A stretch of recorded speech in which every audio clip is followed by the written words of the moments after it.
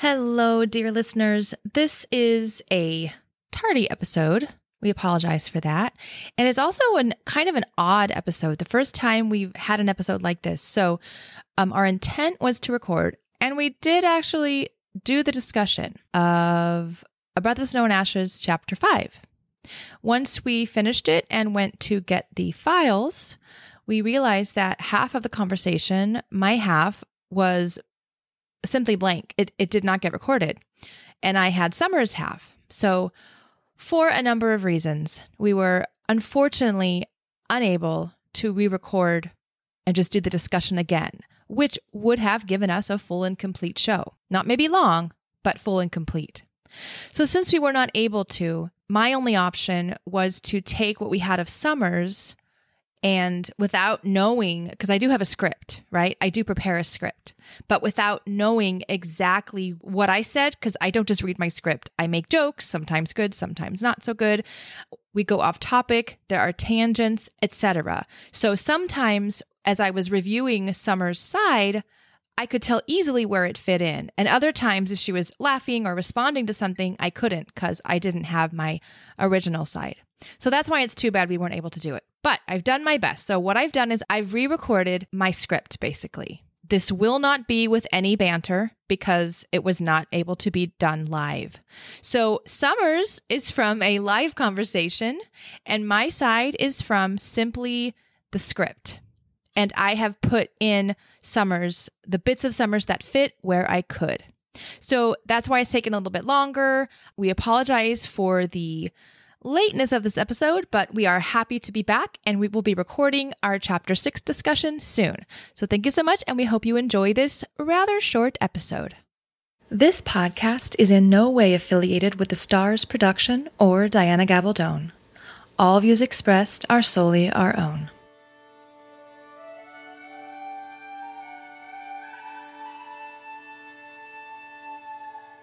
Welcome to the Outlander Podcast, where the men are kilted, the women are winsome, and the whiskey is neat.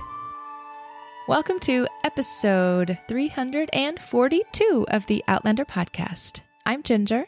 And I'm Summer, and we are in love with all things Outlander. This episode, we'd like to thank co-producer Megan P., who also happens to be our commenter for this episode as well. And now, on to our read-along.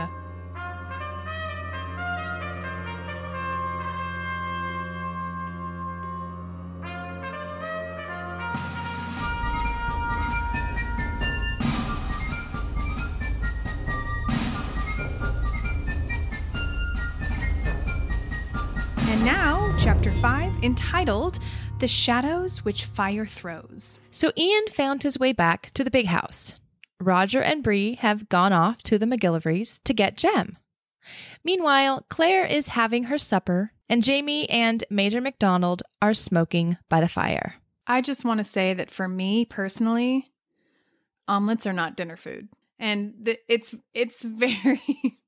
She says it's her supper. And I understand that we as a society have made eggs a breakfast thing. But I just can't let that... Like, even when I run out of things to cook, and I've been cooking a lot since COVID, y'all, like 3 meals a day. Even when I run out of things to cook and I have a bunch of eggs and I'm looking for something for dinner, I never think, I'm going to have an omelet. That's easy enough. We'll just have omelets. And not even breakfast for dinner. If I was doing breakfast for dinner, it would not be an omelet or eggs. It would be pancakes or...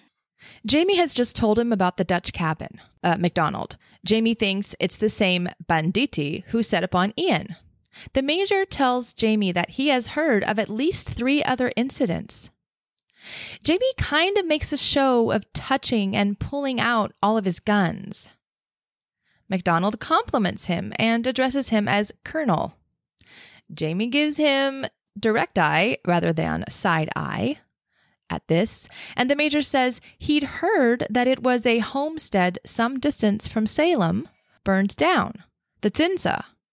It's Zinzer, Zinza homestead, and that and they were German. And then a ferry. The house was robbed and the ferryman killed. And then there was that time when I was in a brothel in Edenton. A girl there told him she'd been stolen. So a girl in the brothel told MacDonald she'd been stolen from her home by outlaws. They'd killed her granny and burned their home. He hadn't believed her at the time. He only wanted to get his jollies, so he'd not questioned further. And that's something I, Ginger, have a problem with in this chapter, in this scenario. So MacDonald had survived Tryon's resignation and gotten himself on the ins with the new governor. And Jamie is melting lead into balls while the major continues this discussion. So why was the major so set on it being this banditti, and that this banditti was made up predominantly of Native Americans? That's what the whore in Edenton had said. She had said some of them had been. So how did the girl come into the brothel? She had been sold there. So he was a customer of human trafficking, or he was a customer who benefited from human trafficking.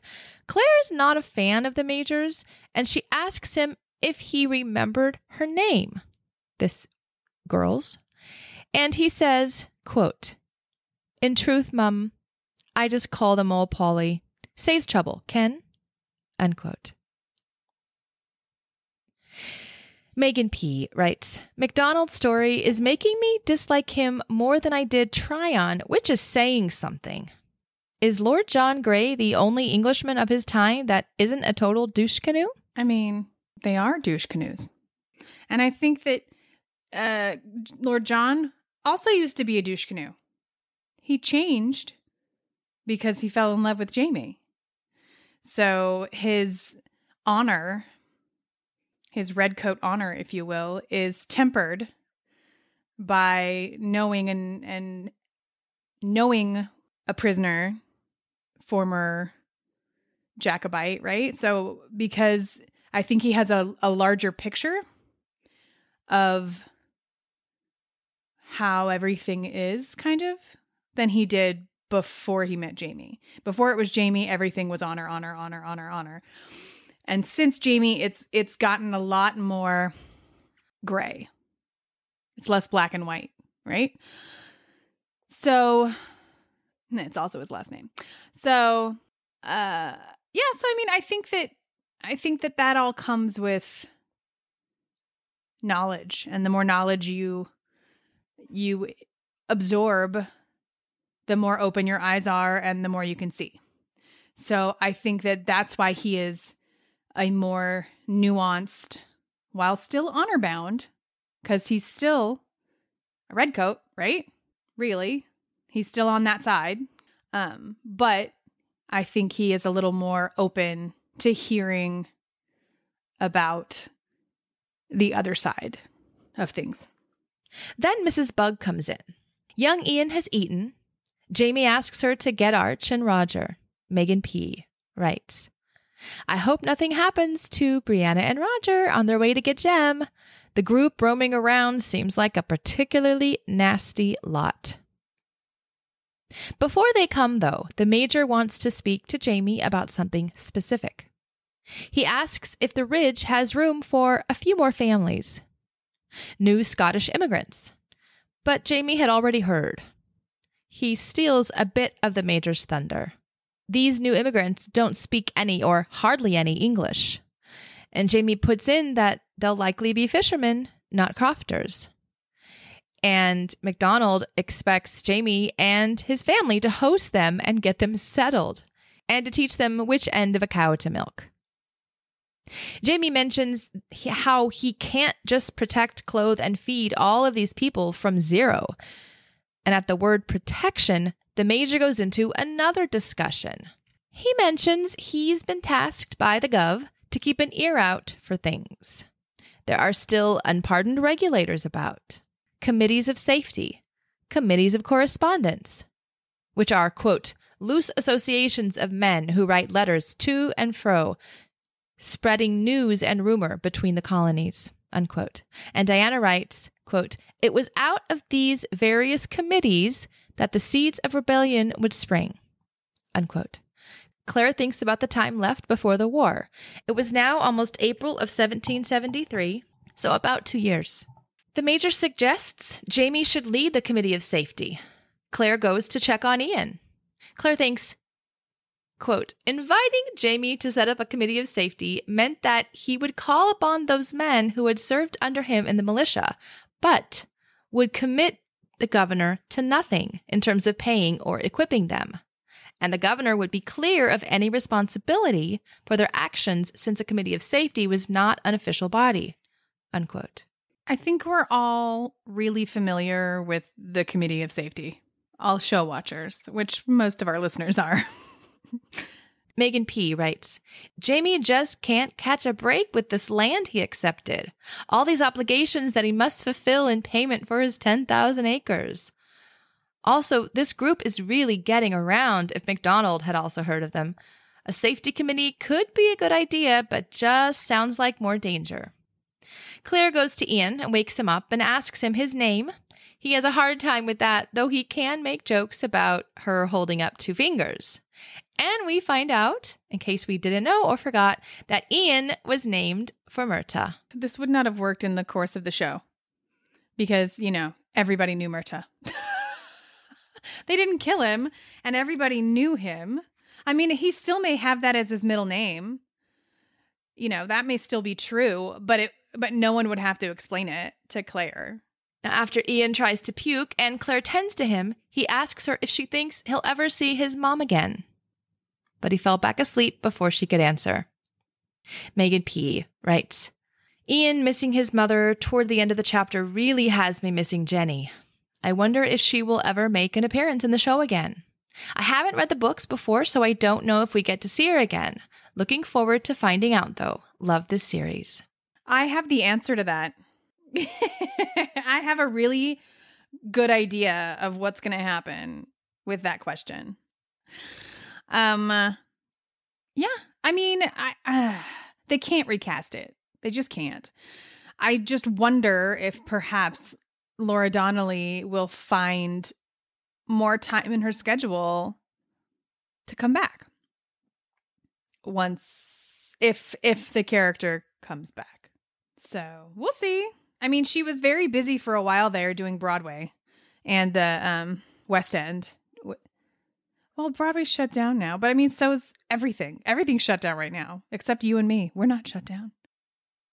And that was Chapter 5. Join us next week when we will be discussing Chapter 6, entitled Ambush. So you can find out more about joining our read-along, becoming a contributor at outlanderpod.com/snow. You can join us to continue the conversation at our Facebook community at outlanderpod.com/group. And as I said at the top, a special thanks to co-producer Megan P. and commenter Megan P. To find out more about how you can support us on Patreon, visit outlanderpod.com/Patreon. And thank you all so much for listening. I know this was a short one. Hopefully this doesn't happen again. If so, we hope to have a different backup. Thank you so much for listening. We look forward to our next episode. Thank you to our generous partner, Zencastr, who offers high-fidelity podcasting. Check out Zencastr and use coupon code OUTLANDER20, Outlander20, for 20% off 3 months or 20% off for a year. Connect with us. Visit our website at outlanderpod.com. Find us on Facebook, facebook.com/outlanderpod. We'd love for you to join our Facebook community at outlanderpod.com/group. Follow us on Twitter and Instagram at OutlanderPod.